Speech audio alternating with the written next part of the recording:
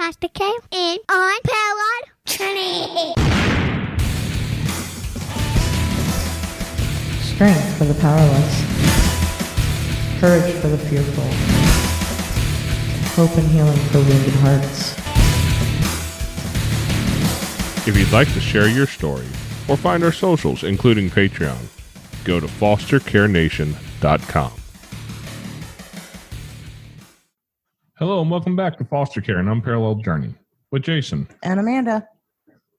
Today we're here to talk with Heather. I messaged Heather somewhere on Facebook or maybe Instagram or something like that. You lose track of that stuff when you get old and you have a lot of kids and they take away your brain and you don't have memory left anymore. But Heather reached out to me or I reached out to her, one of the two, and we talked a little bit and I went, wow, you got a story to tell. You have quite the story to tell. And so I wanted to bring you on here today and let you tell your story to the world because, we'll get into all the details of it, but it's quite a story and you've really made something of yourself coming out of it. And that's one of the things that I've always wanted to make certain that we do with this. We're not here to just sell somebody's tragedy. As a matter of fact, our real hope here is that we can peddle some hope out to the masses. We can show people that there is a hope worth finding. And I think that's what your story has to tell us today. How are you doing today, Heather? I'm doing good. How are you guys? Doing well. awesome. Hopefully there's not too much noise in the background because I have a 5-year-old who I think is throwing a fit on the other side of that wall right there. So if it's too loud, guys, I'm sorry, but this is real life and we have a lot of real kids. So hopefully the noise doesn't get too bad. If so, we'll have to go duct tape them to a wall or something. Duct tape is very useful for that. So Heather, I know you said that you were in foster care. You came in at a very young age. How old was you then? So I went into foster care at the age of 1 with my sister. She was 2 at the time, or 3. But I was 1. And before I went into foster care, I was, first of all, let me backtrack. So I was born to an alcoholic mother who has an addiction to alcohol. And I say has because she still has it. I was born with fetal alcohol syndrome. Alcohol exposure during pregnancy can be harmful to the brain of a developing baby and may result in fetal alcohol spectrum disorders. Heather's going to tell us some of the story that she experienced because of that exact thing. For those that aren't aware of what that is, basically she drank heavily while pregnant with me, and therefore I have a piece of my brain that's missing, and that affects the memory portion. So fetal alcohol syndrome is a brain injury, not a mental illness. I'm just going to clear that out of the air because a lot of people think that it's a mental illness and it's actually a brain injury. So my birth mom was abusive, not only to me and my sister, but to my own biological father, who was a victim to her as well. And then at the age of 1, we went into foster care. While it is a common misconception that most kids enter foster care at a very young age, the average age of kids who enter foster care is 8 years old, and only about 10% of them end up in a group home. Most of them end up living in a family situation. I don't recall really what happened. I have paperwork, and the gist of it was she had been drinking or she had hurt one of us. That was the gist of it. From there, I was in foster care for 8.5 years. And in those 8.5 years, I had about 10 homes, roundabout, and each home, except for the last one, was very, very abusive. Physically abusive, sexually abusive, verbally abusive, mentally abusive, all aspects. And in those 8.5 years, the judge was, I believe, in my opinion, way too lenient and gave my birth mom way too many chances, but basically gave her ultimatums like, you need to get your act together or this is what's going to happen. And she would get her act together for a certain amount of time and they'd let me go back. Then something would happen and then out again. And the reason why we moved from home to home to home, why there were so many homes, was because my birth mom would literally get in the car drunk, driving, chasing us down the road, breaking into these people's homes, trying to get us. She would either grab my sister and leave me behind, or vice versa, or she would just grab us both. She would try to break into windows. She would just, it got to the point where a lot of the moms, foster moms, would call and say, hey, they have to go. This is becoming too much. You know, the mother is very volatile and we don't feel safe with her showing up at our door. So that's what she would do. She would literally follow the caseworker to the house, stalk her, harass her. And very, very violent, to the point where even police officers would have to climb in through a bedroom window to get us out. Those are just some of the lesser of the evil events, but the more painful ones, there were times where basically my birth mother would kidnap my sister and leave me in an abusive home, and I didn't know where my sister was for probably 2.5 weeks. In that home, I was molested and raped, and that home, I was sadly in that home for an extra 3 months because DCF refused to take us out. DCF was called, the cops were called, the cops did not believe us, didn't believe my sister. DCF didn't really buy it, and they did absolutely nothing. So that's a whole different, my rage with DCF has gone with them on a different topic and a different level because of that. But eventually, I was removed from that home because they called and were just like, hey, my wife is dying and we can't take her anymore. So that's the gist of the whole situation of why we were in so many homes, was because my birth mom was abusive and she would grab us, kidnap us, hurt us. There was even another incident where we were in a car, there was a car behind us, my birth mom was behind that car, she was drunk, she hit us, and I woke up to my sister through the windshield and not moving. So these are very traumatic events that happened. And then there was another incident when I was 5 years old on Christmas where there was money exchange between my birth mom and her brother-in-law, and I ended up being raped on that day. So there's a lot of events as to why I was permanently removed from my birth mom. Her rights were eventually taken. They ended up taking her rights away because she basically refused to help. She just chose her addiction over us. And that ended when I was probably about 6 years old. That was the last time I'd seen my dad for a short time, but that was the last time I was ever going to see my birth mom. And then from there, when I was 8.5, I was adopted by my aunt, my dad's sister.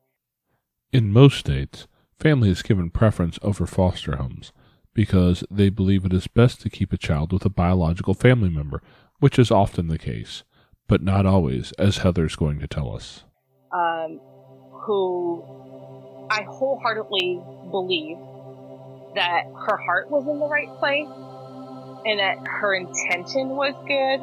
I never questioned that, and I never questioned her heart as far as she wanted the best for us and she wanted us out of the situation. And she wanted us to be able, and I say us, meaning my sister and I, she wanted us to be able to still have contact with our birth dad, to be able to go see him, talk to him, call him on the phone, and have some kind of a relationship with him, even though we were moving from Maine to Connecticut. Maine is where I was in foster care. Connecticut's where I ended up living for 21 years. So even though there was this big distance between us, my aunt really wanted to keep us in the family so we could have that relationship with my father. And while that was honorable to an extent, and while that she may have meant well by that, and I believe her heart was in the right place, she actually was the one that ended up causing more damage. She ended up being physically abusive, spiritually abusive to me. I ended up being raised in a cult for 21 years. In the beginning, it wasn't like that, but it got worse in my teen years, where I was molested by one of the pastors from the ages of 13, 19. And my aunt that was her way of dealing with my outburst. She thought I would have temper tantrums, but they weren't really temper tantrums. I was having emotional breakdowns. No, I didn't have the skills to cope with a lot of it. I had just moved into this house that I knew nothing about. Moving to a state I knew nothing about. I was taken out of counseling. I was, moved from this home that I had been with for 3.5 years, where I was finally safe. And so all of a sudden, I'm moving to this foreign land, so to speak, where I didn't know anybody. I only knew my aunt. I only knew, my uncle who had helped us move, and my sister. And I didn't have anything comforting. I didn't have anything there that was familiar to me. So of course I was traumatized. So of course I was freaking out. So of course I was having meltdowns because where's my dad? Like, why can't I see my father? Like, where is he? Why did you take me all the way over here, away from him? Her way of dealing with those, she thought were, oh, Heather's having a spiritual issue. It's a spiritual problem.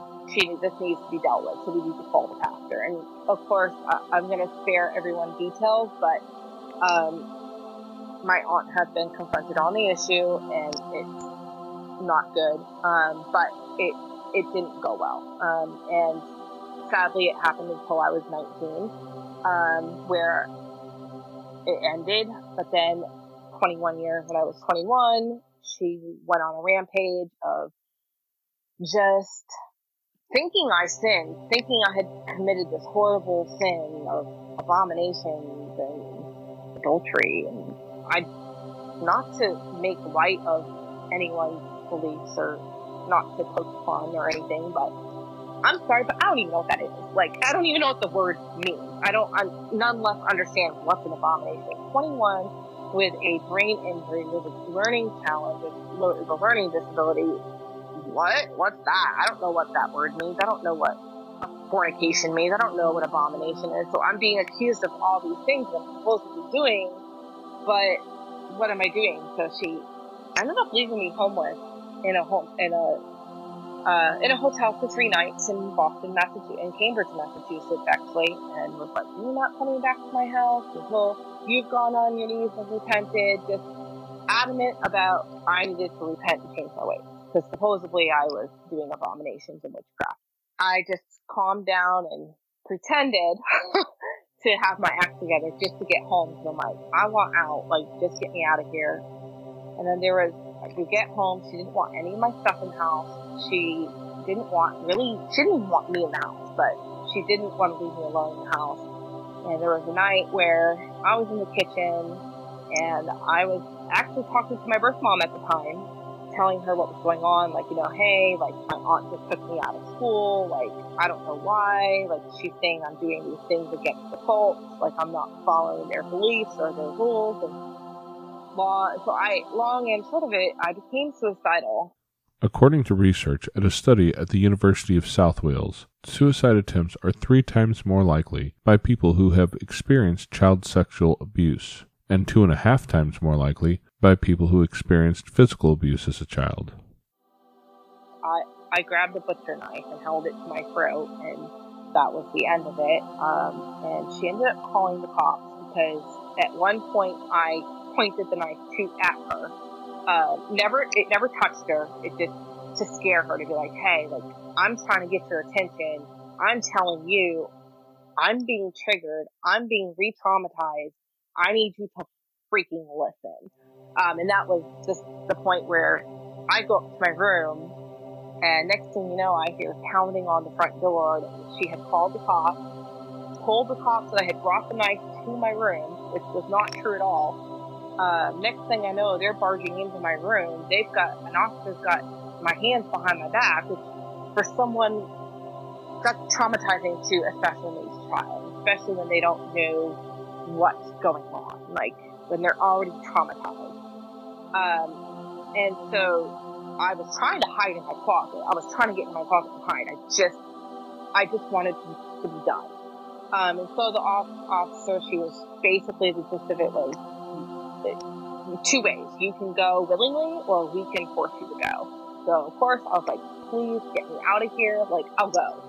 And then from there I was on 48 watch in a psych ward in a hospital, and I was fine after 24 hours. And the next day I'm ready to be discharged, and the social worker comes in the room and was like, you're ready to go. You need to call her. She has to come get you. And I said, okay, well, I can guarantee you she won't.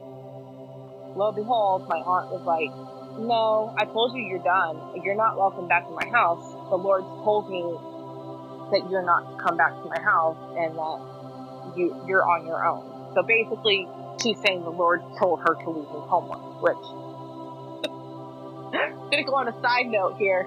Please, somebody that reads their Bible, please tell me where it says it's okay to do that. Please tell me where it, because I read my Bible and I'm pretty sure Jesus doesn't say that specifically. I don't think I've ever heard that verse. Yeah, I was going to say, I don't recall reading that verse specifically where it says, parents, leave your children homeless, or, okay. Side note, but getting back to the story, in all seriousness, so she came and picked me up because the social worker had some very colorful words to say to her, and basically was like, you have to come get her. The least you could do is take her to a friend or a homeless shelter. So she took me to a homeless shelter. That was my first time experiencing a homeless shelter in Manchester, Connecticut. Among former foster youth with known outcomes, 36% become homeless at some point. I was next to pedophiles, drug dealers, drug abusers. I mean, people I didn't know. And at that time, I was still in contact with my birth mom, and no one was helping me. So my birth mom agreed to come get me. So I had met my birth mom for the first time when I was 21. It was, but it wasn't what I thought. Like, yes, we hugged each other, we embraced each other, but I didn't get the answers that I was wanting. And I'm going to have to backtrack on that story because there's a piece of that I didn't share. But she ended up smelling, when she came to get me, she smelled of alcohol. Looking back at it now, I'm like, nope, that was the wrong move. I should not have gone with her. But I did. But my emotions were everywhere. I wasn't thinking clearly. I'd just been left homeless with $5 to my name, nowhere to go. So she was saying she was going to help. So I went with her. And of course she smelled like alcohol, and we get back to Maine. And within a week of being with her, she assaulted me. And then from there, I went into a psych ward for about a week. To backtrack, I first had contact with my birth mom at 16. So from the ages of 16 to 18, communication had been reopened to my birth mom, actually from my biological sister who was in foster care with me. She had opened that communication. Sadly, it opened a can of worms for me, but at the same time, I needed to have questions answered. And so for my sister, it was more like, are you my birth mom? For me, it was, I want answers. And I had a list. I wrote down on a list I wrote down on paper, a list of questions. And why did you do this? Why did you do B? Why did you do W, X, Y, And I know my aunt, she was really upset because I had done it behind her back. And I know that was hurtful, but at the same time, it was like, listen, I'm not trying to hurt you. It's like, I deserve answers. I deserve an explanation. Maybe not so much an apology, but maybe some ownership. And that's really all I've been wanting is ownership and an apology. And still, and that's kind of where I struggle right now. It's like, as much as I know, logically, I'll never get that. I'll never get it because she's still an alcoholic and she's still gonna fight that to her death. But the little girl with me would like an apology or like an explanation. And so I wrote her these letters, and basically the letters came back. She came back with responses of, you must be remembering something that's in foster care. You were with me at the time that never happened, or trashing my father, or trashing his side of the family. And it's like, or blaming DCF, or blaming foster care. And while she had valid points, yes, part of it was foster care's issues. Part of it was DCF issues. However, why am I in foster care? I'm in foster care because of you. Don't put it on my father. Don't put it on my grandparents. That's not their fault. You had choices. You made your choices. The saying, you made your bed, you lay in it. And that's what she's doing now. And then we exchanged maybe 4 or 5 letters back and forth. And then on my 18th birthday, she sent me a gift, so to speak.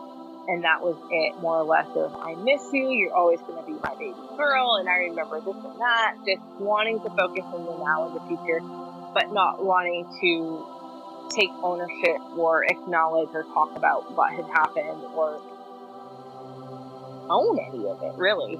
I had a relationship with her from 2006 when everything happened at the hospital, on and off until 2011. And then that's when everything just stopped. My sister wrote her a letter and was like, we're done. You're not owning anything that you've done, you know. Basically defending me. My sister's been saying, you know, Heather's the way she is because you gave her fetal alcohol syndrome. She's trying to express to you how she's feeling, and it's gotten to the point where now you've pushed one too many buttons, and so yes, now she's freaking out, and now she's having a temper tantrum, so to speak. Really, she's having a mental breakdown.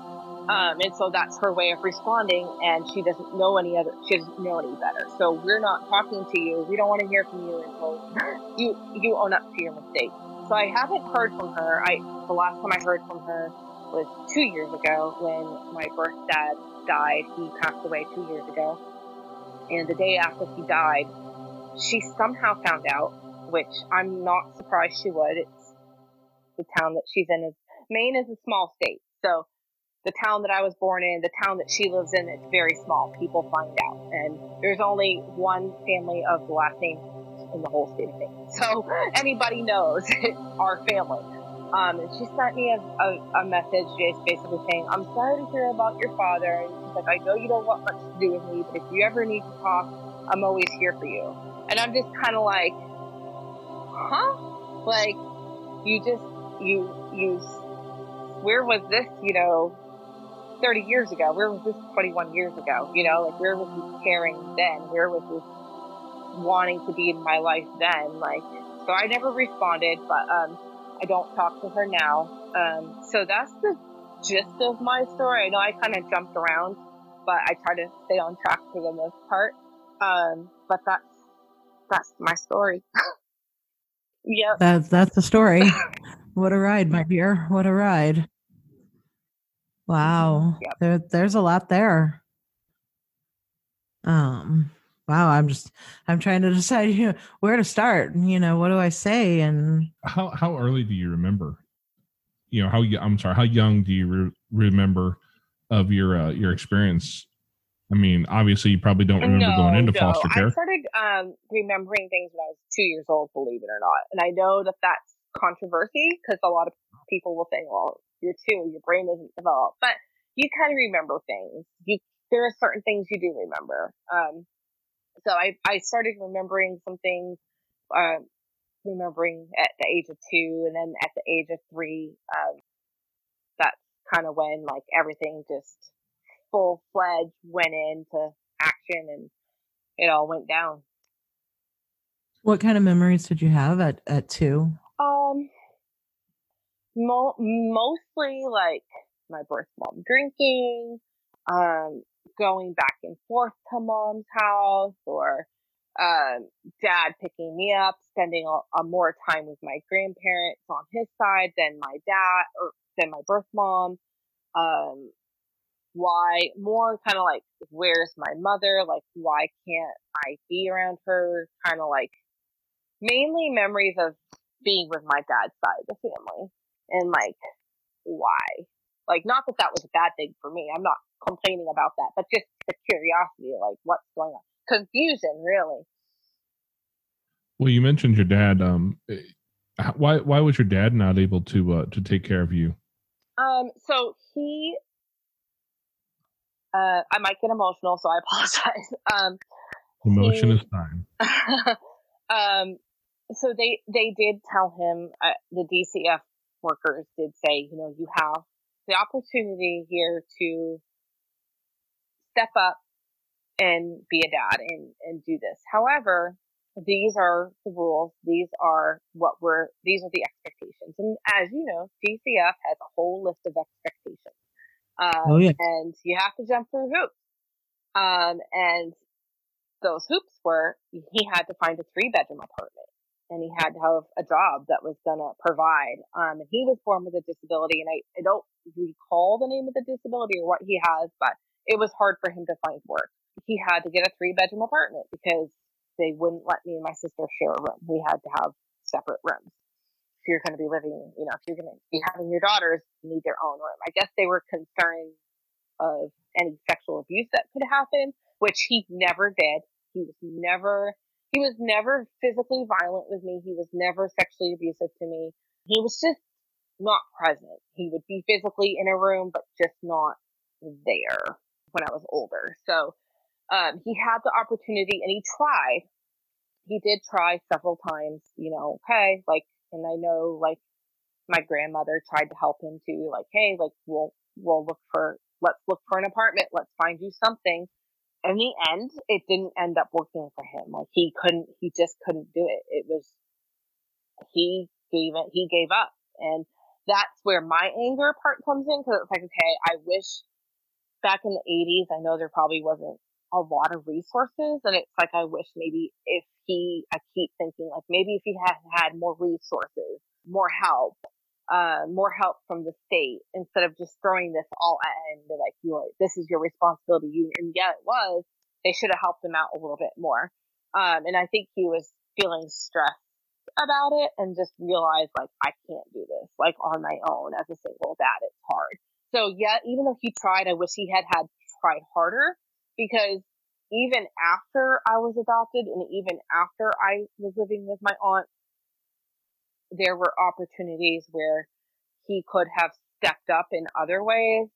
It's interesting because he never really talks. It's always us reaching out to him, or it was my aunt telling him, like, okay, well, it's Heather's high school graduation. It would mean a lot for her to be there. You should be there. So he came, but he only do things if he was told or suggested that you show up. So he didn't really want much to do with me, as sad as that is, and it was because I reminded him too much of foster care.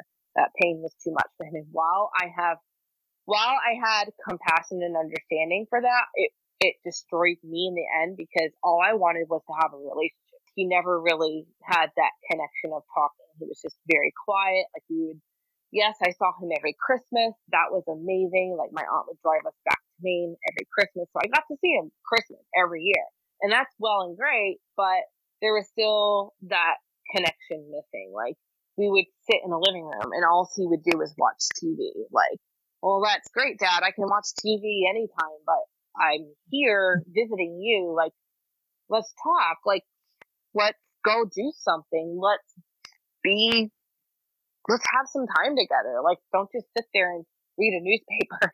So there was just, and I think that's his way of coping with it.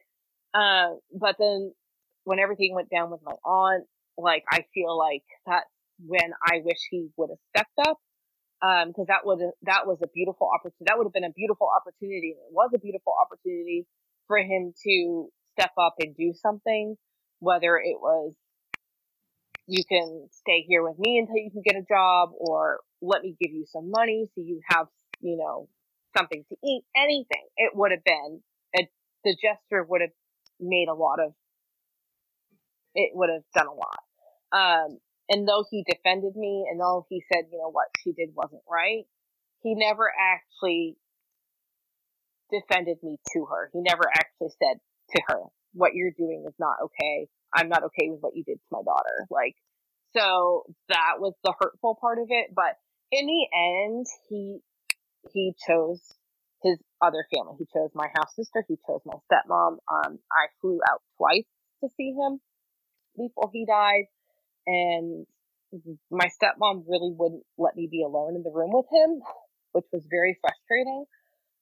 Because my whole intent of going to make my peace with my father was, I just wanted him to know that I didn't hate him, that I went through a stage where I hated him, when I was angry with him, but I wanted him to know, like, in that moment, like, I don't hate you. Like, we were put in this horrible situation, crappy situation, and it wasn't your fault. It wasn't our fault. It's her fault. It's our mother's fault. And it sucked, but I'm not angry at you. And I know you tried. I just miss you. Like, I just wanted him to know that, but I never actually really got to say that because I never actually got to be alone with him. But the last trip I made up he was going to my grandparents' house on his side of the family, which is where he was living. I just walked in. I was like, okay, I'm at Grammy's house now, but it didn't feel like my grandmother's because my stepmom just made it into her own, and it didn't feel welcoming. And I just wanted to see my dad. And, we talked, and I asked him how he was feeling, and I felt helpless because I wanted to take care of him the way he tried to take care of me, but I didn't know how because he's sick with cancer. And, sorry, did not get emotional. You're okay. You're all right. So my last time with him, so the social worker was there, and she was talking to me, and of course I'm just looking at her like, yeah, I know who you are. I'm not stupid. Like, you don't gotta explain it. But she was just doing her job, and so he eventually got tired and wanted to go lay down, and so I got up to give him a hug, and he literally held me for a good 5 minutes, and that was it. There were no words exchanged, and I don't know if that's how it was supposed to be. I'll never know. But in that moment, it was like I finally felt safe again. And so that he ended up passing away 2 days later, which I didn't go. I didn't go to a service because I couldn't afford another $800 to fly out. And they didn't really do much. Yeah, it's expensive. And so I really didn't have much. And I also had made the personal choice of, I just don't want to be around family who don't want me. So that was that.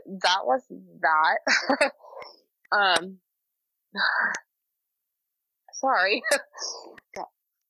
You're totally fine. I lost my own father about it's been 6 years, 5.5 years ago now. Yeah, we're going on 6. And lost him to cancer. I understand the struggle. It's not an easy topic to talk about. Yeah. Do you think that your father's disabilities were just too overwhelming for him? Yeah, and I think that was part of the issue. And back then, they didn't probably have a lot of the resources that they do now for people with disabilities. Like I know here in Tennessee, they advocate very strongly for disabled children, disabled adults, and there's great programs. Same with the state of Connecticut. I know there's a lot of great programs and a lot of great resources and help for disabled adults, disabled children. So back in the 80s, I don't know what his options were, and that may have been a part of the major issue. Yes, I think that was a part of the problem.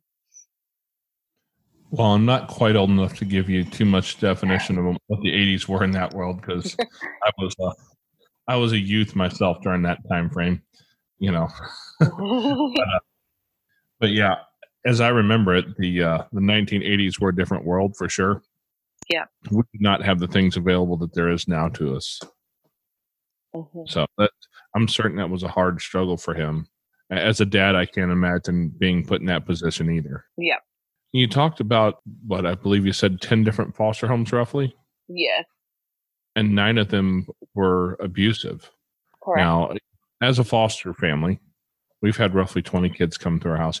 I can genuinely see a kid looking at, a couple specific kids seeing something as maybe being abusive, where it really was just a matter of, look, I said, this is the rules here.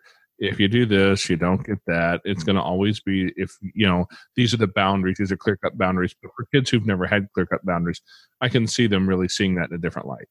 Kids who've had specific traumas, thinking that something was leading up to something. It took me a while to really learn to look at the kids that are in our home sometimes and understand that when I see a kid who's struggling around food, mm-hmm. that there's oftentimes a problem with a food thing for them. They were perhaps not fed on a regular basis, and so they're constantly trying to get food. We've experienced that recently with a young kid who's always wanting extra, always wanting seconds, always wanting thirds, always wanting fours. You go, whoa, hang on. I'm not trying to give you diabetes at 3. you know? Mm-hmm.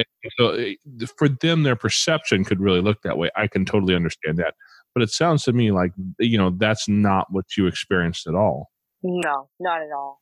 When I hear people talk about problems in the foster care system, I'd like to think that, that we're looking at more of the perception issues from a kid rather than these horrible stories. But I've heard the horrible stories. It sounds like you've lived some of those stories. How do you think living through that as a young child has affected who you've become as a woman today? It's left me not trust not say trustworthy, but I don't trust people. I have an issue with trust. Like I'm working on it. I'm trying to work through some of those issues, but when I hear foster stories, I'm just like, well, that's great. Like my attitude, well, that's great. Yeah, that didn't happen to me. The very negative side of it. And it's like, if you only knew, like, it just angers me because it's like, I want to believe that there's good people out there, but that's not my case. That's not my story. That's not what happened, So it's just very hard to trust people, just trust in general. How has that affected your relationships as you've grown and gotten older?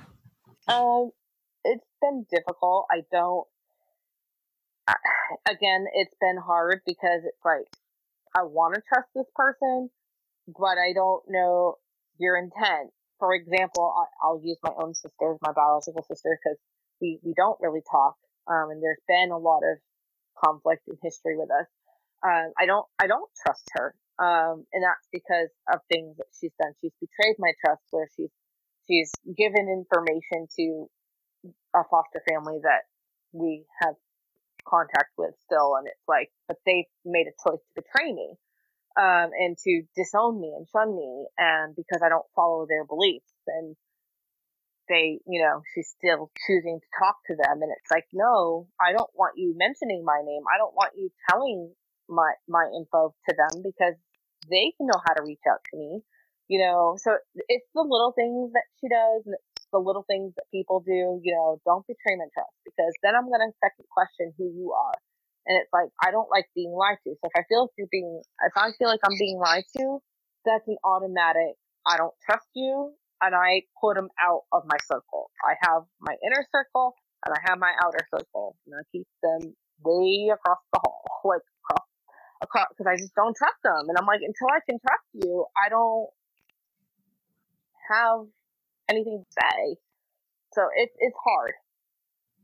Well, I mean, with everything that you've been through and, everything growing up, I would imagine it's extremely hard to trust somebody. I would say that it'd be really hard to let somebody into that circle, because I mean, I've been there. I should have been in care and wasn't. I had a pretty crappy upbringing, and I know from personal experience how hard it is to let somebody in. I can imagine that there is a significant amount of trust loss, especially when it comes to men. Mm-hmm. Has that affected your romantic relationships as you've gotten older? Yes. It's actually interesting because it's mainly women that I have a hard time trusting. It's men too, but it's actually mostly women. With men, it's more of, I always just pick the wrong. Really, it's always a bad relationship scenario. It's just, I'm always picking the wrong kind of a person. Where I'm like, okay, what's your ulterior motive? What do you want? Like, kind of, that's my attitude. But with women, it's more or less like, I'm always wanting to find that mother figure, or I've always wanted to have that mother figure in my life. And so I go after somebody who I thought would be the perfect mother, or would be the perfect mother, and they end up being not. And I find out that there's somebody else, or that they're living this kind of a lifestyle. So I just want family. So I tend to go after not good living situations, so to speak. And I'll give kind of I didn't share this part of my story, but I'll go into a little detail. there was a time back in 2012 where I was being harassed and stalked by a pedophile, and I felt the only way to be safe was to move out of the state of Maine. So I moved down to Florida. I met this woman on Facebook, and I met her in a domestic violence support group, and she still claims, that she's running a underground domestic violence rescue business. Too good to be true, right? Well, sure enough, I get down there, and I'm leaving out some detail just for the sake of time, but she was supposed to come get me. That didn't happen. She supposedly broke down in Maryland, yada, yada, yada. I ended up taking a Greyhound bus all the way from Maine to Florida, which was that was like my first. I mean, I've done like a 2-hour ride to Boston, but I've by myself from Maine to Florida, which was an interesting experience. Probably nerve-wracking. Nerve-wracking and fun at the same time. But anyway, so I get down there not knowing if this woman's going to show up or not. I have my stuff. Sure enough, she shows up, and I'm not going to mention her name. Although she should be on America's Most Wanted, but she's not. But anyway, I'm not going to mention her name, because she also has 7 children, and just in case if any of them are listening, I don't want to name names, and for my safety. So sure enough, we get there. She's in this beautiful rental house, and at the time she had 5 kids, and we're there, and it was the honeymoon stage, and everything was great. She was helping me out, yada, yada, yada. I had transferred my Section 8 down to Florida. Well, sure enough, a month later, everything goes haywire in a handbasket, and she starts throwing my phone in the lake. She starts blocking me from Wi-Fi. She gets physically abusive, and she gets, taking my food stamps, and she ended up losing the house because it was on foreclosure. So we ended up homeless, and we had to stay in hotels, and sure enough, she started hanging out with prostitutes, and we're like, I'm like, what are you doing? Of course, not knowing even know what that was, didn't even know. I'm like, what's going on? So of course, I'm just asking questions because I'm curious. I'm like 25, 26 at the time. Like, what? Like, not even having a clue. I don't even know what that is. And sure enough, only to find out she was hanging out with her because that's what eventually she started doing. So, long story made short, I end up moving out of this woman's house at least 3 times and moved back in with her 4 times. And the 4th time, she left me homeless because I would not prostitute. And oh well, I'm not gonna, I realized that could have ended way worse, and it could have been more dangerous than it was, but, it was dangerous, but her leaving me homeless was a blessing in disguise, just because that was my way out. But the woman is still running her business, out in Arizona now. So, yeah, and the reason why I shared that story was because I know the questions are going to be, some are asking probably, well, why did you move back in with her 4 times? Like, come on, Heather, get it together. I moved because I wanted a family. I wanted a family so bad. Like, I wanted that mother figure so bad. And that was what I wanted. Was it wrong for me to keep moving in and out? Yes. I realize that now.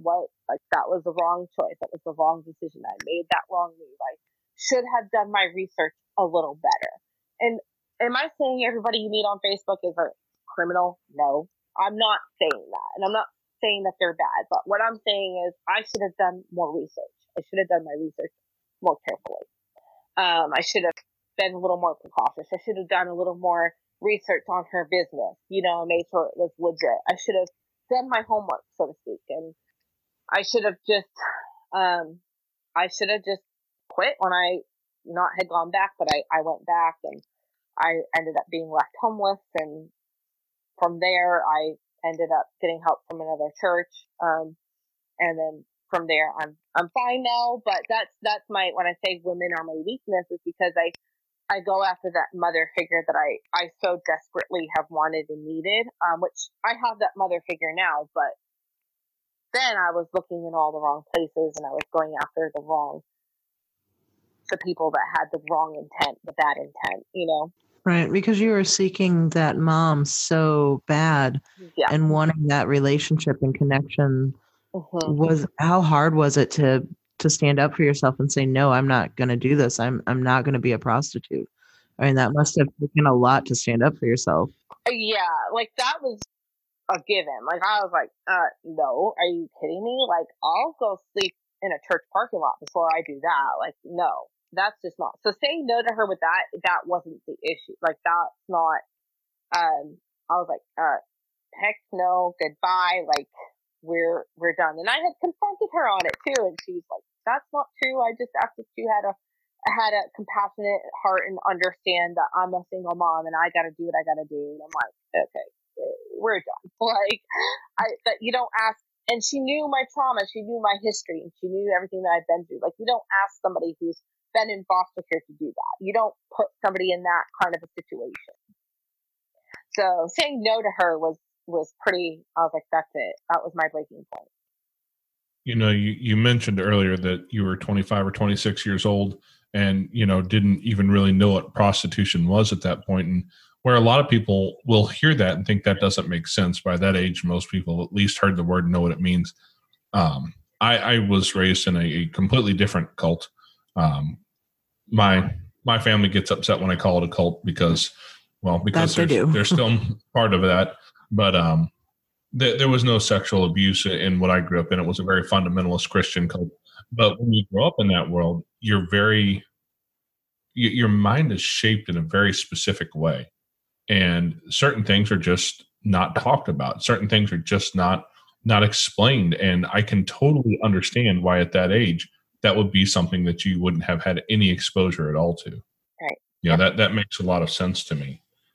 One of the things you talked about a lot through your story there is how DCF was almost complicit in your abuse. Mm-hmm. Why do you think they had such a hard time believing a kid who was telling stories about things that were obviously not stories that kids should be able to make up if they hadn't seen some horrible things? Yeah, I don't know. I honestly don't know. I just know that DCF was called. There was a call that was made.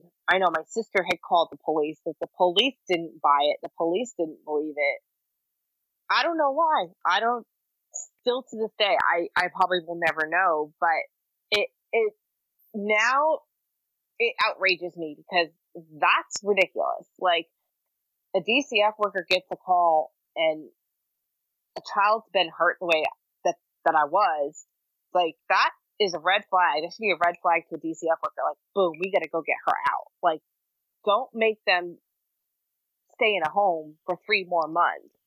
Like, and have to endure that abuse. I don't know. I'm speculating, but I'm wondering if the elderly parents told, or the elderly father was like, no, my son wouldn't do that. Like, convinced them, like, yeah, we're fine.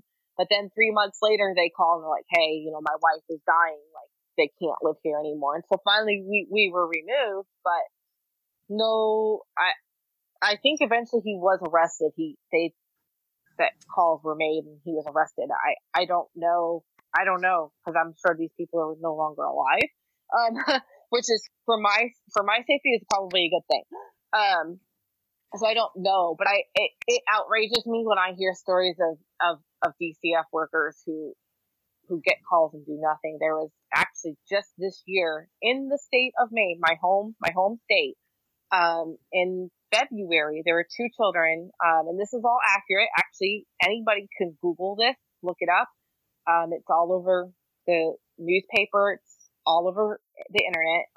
2 children, a girl and a boy, 10 years old and 9 years old, or 10 and 8, I think. Their mother beat them to death, and they were in state custody. But then somehow the parents got them back temporarily, and it was in that time frame that the mother had beaten them to death.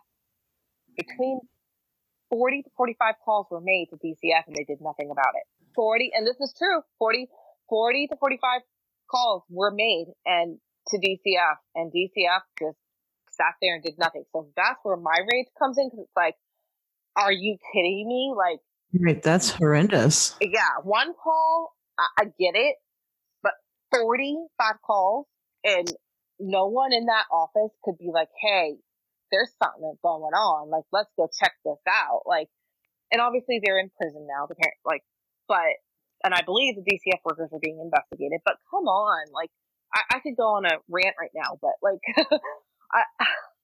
like. And how many homes were you placed in? I was placed in 10. 10. And you said only 1 out of the 10 was a decent home? Yep. Mm-hmm. Yeah, that's terrible. Yep. The numbers should not be that way. Nope. And, I'm so sorry for any child that had to endure that. Yep. How did you endure that? How did you keep going as a child? I mean, what made you just keep getting up every day? My sister and my dad. My sister was my main protector. When we became probably 3 and she was 5, like, we started looking out for each other, taking care of each other. I mean, there was one incident where, we had just been brought to a home, and, the DCF worker, I believe, informed them that I was special needs, which I don't like using that word because I don't see myself that way, but through their eras, I was special needs, and, they couldn't handle it. And so by the end of the day, that night, they called and DCF was back at the door. And I remember asking the foster mom, like, why can't I stay? Like, why can't I stay? And she just said, because you're different. You're basically retarded. Like, you're special needs. I can't handle you. And I remember just the DCF worker, like, she thought it was the funniest thing. Like, she thought it was funny. I don't know why.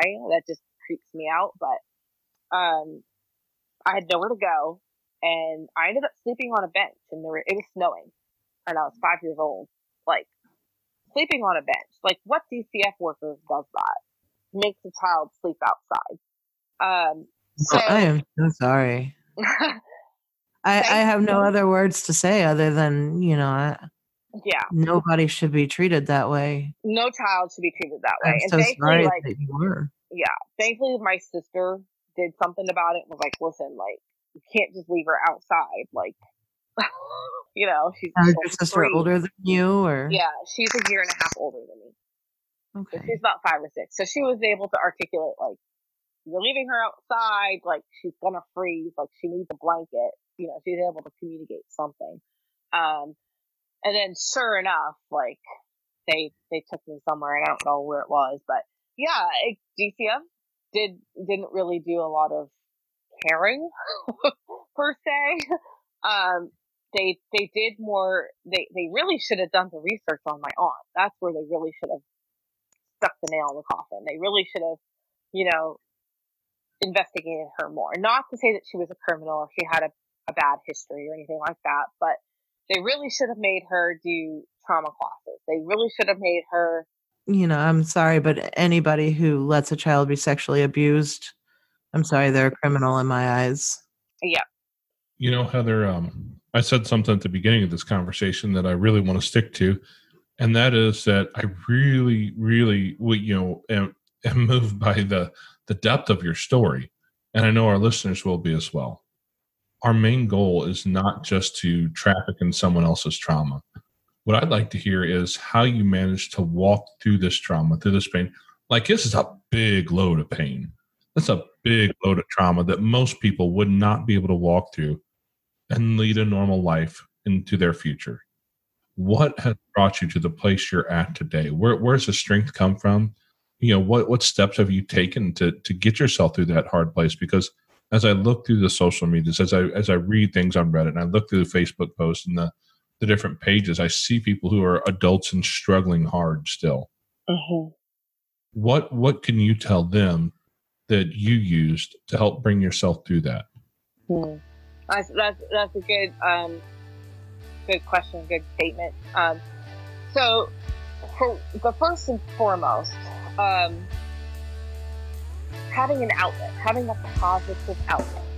And I know it may be small and trivial, but having an outlet. So when I was going through that abuse with my aunt, and being 13 and 14 and 18 and 19, and having, between being those and not having anybody to talk to, not having a friend, not being able to talk to anybody on the outside, so to speak, I had a positive outlet. So she really encouraged me with art and creativity. And so I had taken art classes in high school, and I really enjoyed it. And so that was my knick-knack, doing that, scrapbooking, journaling, and music. So those were my outlets growing up. With where's Heather? She's either in her room or downstairs in the basement painting, like not doing her homework, like hiding out,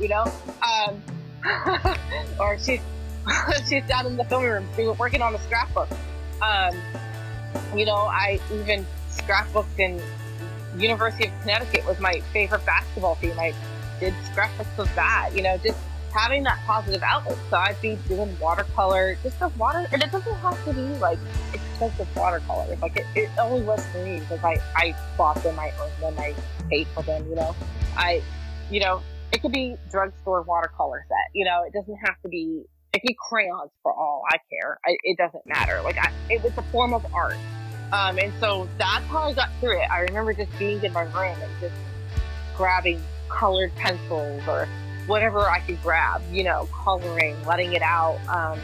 Music, I have tons of music. So we weren't really allowed to listen to a lot of Christian music, so to speak, growing up, even though you would think we were in a Christian church. But there is one specific woman who I listen to. Her name is Darlene Zek.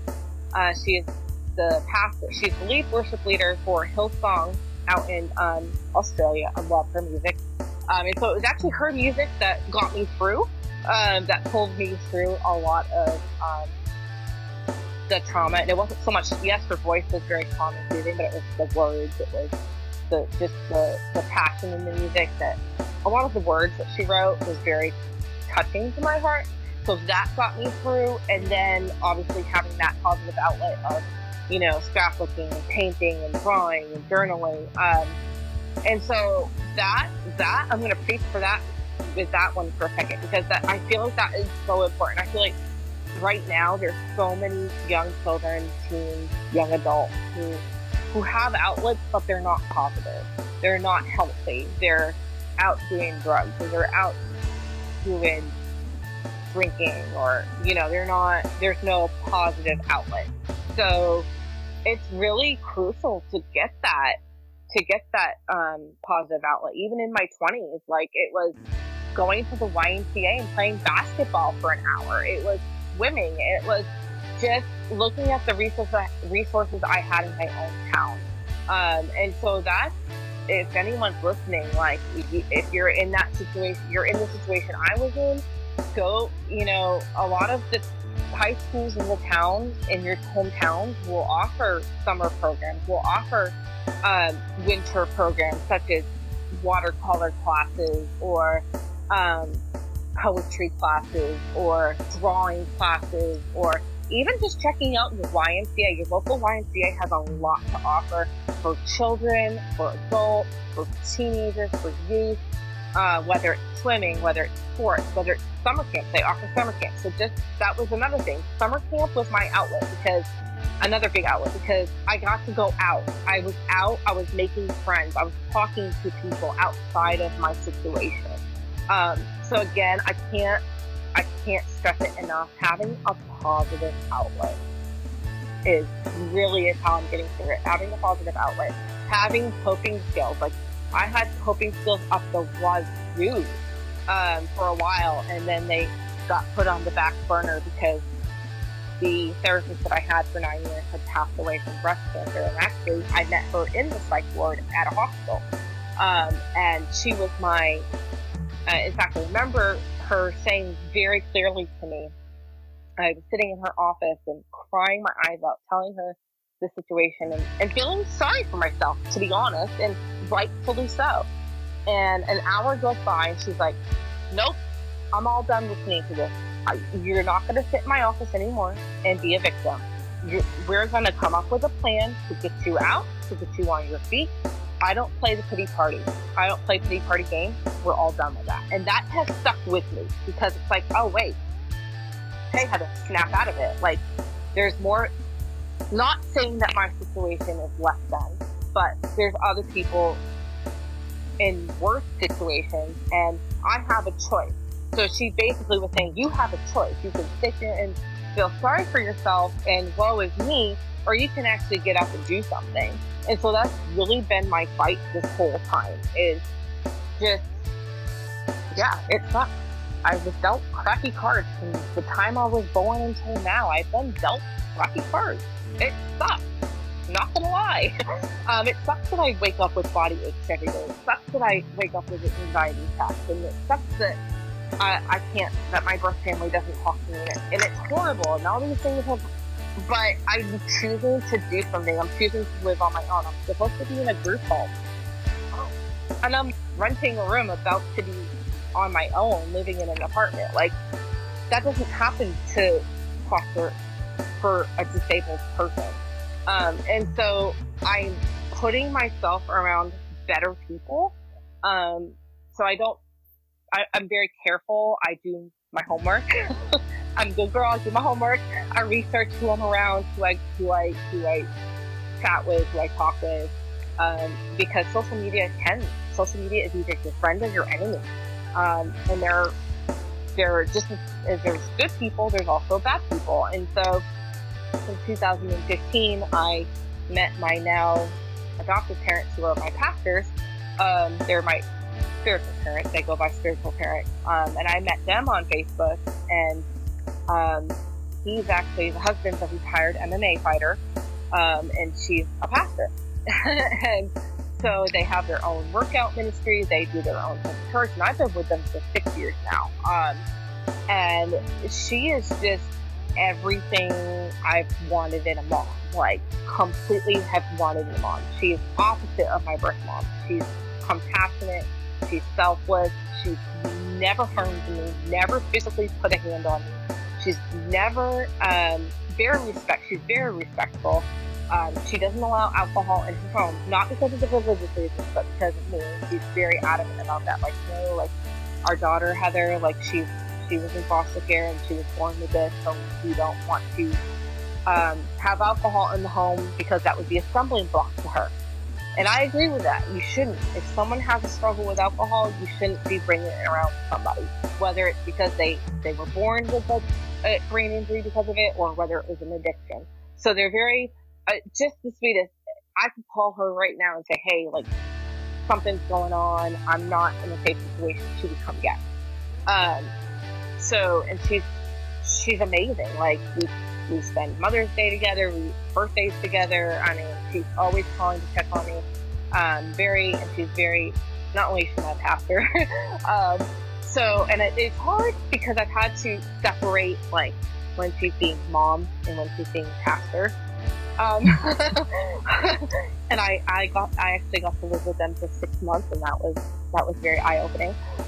But they have a different way of doing things. But she was never abusive. She was very, if I didn't do something right, she'll come to me one-on-one, and she'd be like, okay, like, I could tell if she was upset, but she calmly and patiently said, that's not what I asked you to do. You know, this is what so it's been hard to be like, okay, and then now she's pastor, so I have to, like, separate when she's asking me to do something on a business aspect, and where she's asking because she's asking as a pastor, not as my mother.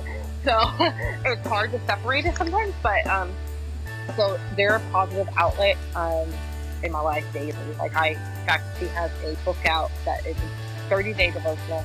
So I've been reading that. That's been helpful. And then my newest thing that's really helping me right now is I have a life coach who is amazing. I met her through Facebook as well. It's actually interesting because I met her after I moved out of California 2 years ago. When my birth dad passed away, I was looking for a therapist, and I knew I was going to need somebody, and I couldn't find the right person. And lo and behold, I moved to Tennessee, and this woman showed up on my Facebook wall and showing like her ad and all her paintings and this and that. I'm like, what the heck? Like, I know I didn't look this girl. I don't even know who this is. So I checked her out, lo and behold, and I kind of take things in three. So if something shows up on my wall 3 times, I kind of take a more heavier interest in it. Like, okay, God, what are you trying to tell me? Like, maybe she could help me. And so sure enough, I did my research. I stalked her Instagram. I stalked her Facebook. I listened to her videos. And I was like, she's really good. Maybe this is something I do need. Like, she does intuitive painting, and I've never even heard of that. I'm like, I do painting, but not like that. Like, I don't even know what the word means. So intuitive painting is basically, I'm painting with what my intuition is wanting me to say. Like, we all have that voice of what's right, what's wrong. Maybe I shouldn't go to the gas station at 10 o'clock at night, that little voice. And so teaching yourself how to paint with that voice, I could probably show you a whole bunch of paintings I did, but my intuition told me to use black glitter. I hate black glitter. Why? I don't know. Like, paint with this color or paint with orange. I never use orange in my paintings. Like, okay. Like, so, and I meet with her weekly, every Thursday night, actually, and we have, a drop-in where she's like, and she asks, how can I support you? I love that question. I like how she asks that. Not what can I do for you, but how can I support you? So basically saying, what's going on in your week? How can I help you? Whether it's, sometimes we do a meditation. Sometimes she's like, I don't want you sitting in a meditation, like, let's work through your grief. Let's work through your pain. Let's go paint this out. Let's get this out until you're better. Reestablishing coping skills that I had for many years, and I had just, because of all the trauma and pain of other events, I had put them on the back burner. So let's re-get those out. Let's reuse them. Taking care of yourself. Self-care. Self-care doesn't have to be going on a walk. Self-care could be taking a bath. Self-care could be lighting a candle. Self-care can be, curling up with blankets and a stuffed animal. If that works for you, and if that's how you feel safe, then so be it. So it's just, and then we do journal clubs. So she has me do journaling assignments, and getting into that. And then we do some painting, and then we come back and she's like, what's the takeaway, So I have that support, and so I'm slowly, gradually gaining an inner circle of people that I can trust, that I can call when I'm in a panic. But the main thing she's training me and teaching me is choosing myself first before I call somebody. Because ultimately, when I'm at work, I can't call somebody. I'm in a room full of kids. I can't go out into an office and grab my phone and call somebody. I have to be able to choose myself. So whether that's rubbing my arm or rubbing my hand, or, I have to take care of myself. Well, that's really awesome. It sounds like you found yourself a really good support group. Yes, she's amazing. You surrounded yourself with some powerful women, and that's really great. I know you've mentioned a few times, that you're special needs. Can you just tell our listeners what your diagnoses are? Yeah. So my I have several. So fetal alcohol syndrome is the first and foremost. That's the number one diagnosis. I was born addicted to alcohol. The next diagnosis would actually be all mental health diagnosis. So PTSD is obviously the other one. That's always something I've had. And then the other one, I was actually misdiagnosed with bipolar. They diagnosed me with bipolar because that's what my birth mom has. And I'm like, no, I don't think I have it. And the therapist at the time confirmed, no, you don't have that. And so I went and got diagnosed, and I have borderline personality disorder, which is an attachment and abandonment disorder. And that actually makes more sense, believe it or not. I could see that. Which I do have attachment issues, and I'm working on those, but that is the proper diagnosis name. I was on medications. I was actually on medications for 9 years. They had me on 9 anxiety and depression medications. I Wow. actually, very, very scary. I actually almost died. I collapsed down. I actually collapsed down my abuser's flight of stairs in her house in Florida. And that was it for me. I was like, I'm done. Like, I want off of these medications. Like, I cut cold turkey, no joke. Like, literally cut cold turkey.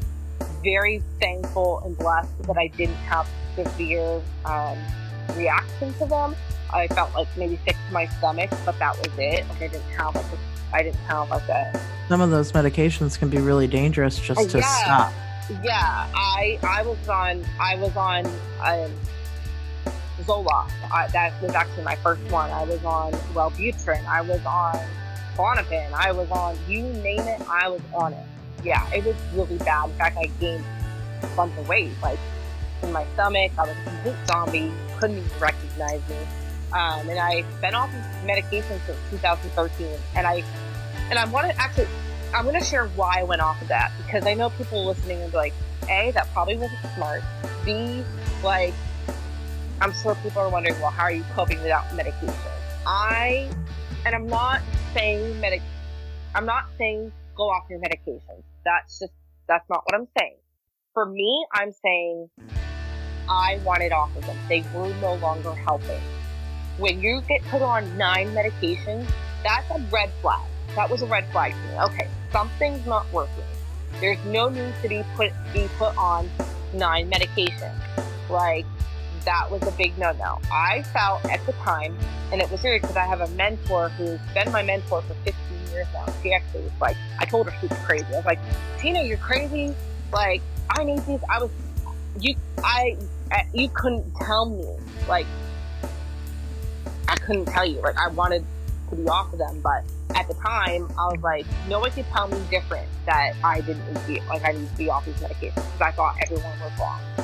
Sure enough, she was right, and she's not crazy. I ended up getting off the medications. I went off of them because they weren't helping. I felt like I wasn't really dealing with the core issue, with the root issue. And it was masking the pain. Because in my opinion, in my belief, medications mask the pain. Just like alcohol masks the pain. It masks drugs. It's masking the pain. You're not getting to the root issue. What's the root issue? So yes, it can be helpful, and don't get me wrong, like, if you need to be on a med that is helping, then so be it. But if it's not helping and you're just masking the pain and not dealing with the root issue, then it's time to go talk to your psychiatrist again, because it's just, I have a friend of mine once who put it this way. He said he was going through a hard patch and he needed medication to help him get over that hump, and then he was able to get back into real life and deal with that. So yeah, it sounds like that was a real good thing for you to be able to get off of that medication. So I mean, God love you. I mean, you've been through the ringer and back a couple times, it sounds like. Yep. Hell back. But you know what, honey? You're still standing. Yeah, no. Yep. And that's what I want people to be able to look at, take away from this conversation. I mean, my gosh, I know kids nowadays who have a hard time getting over a breakup with a boyfriend or a girlfriend, and their world is falling apart. And I don't know that would even register on the scale, when you start looking at the things you've struggled your way through and came out victorious.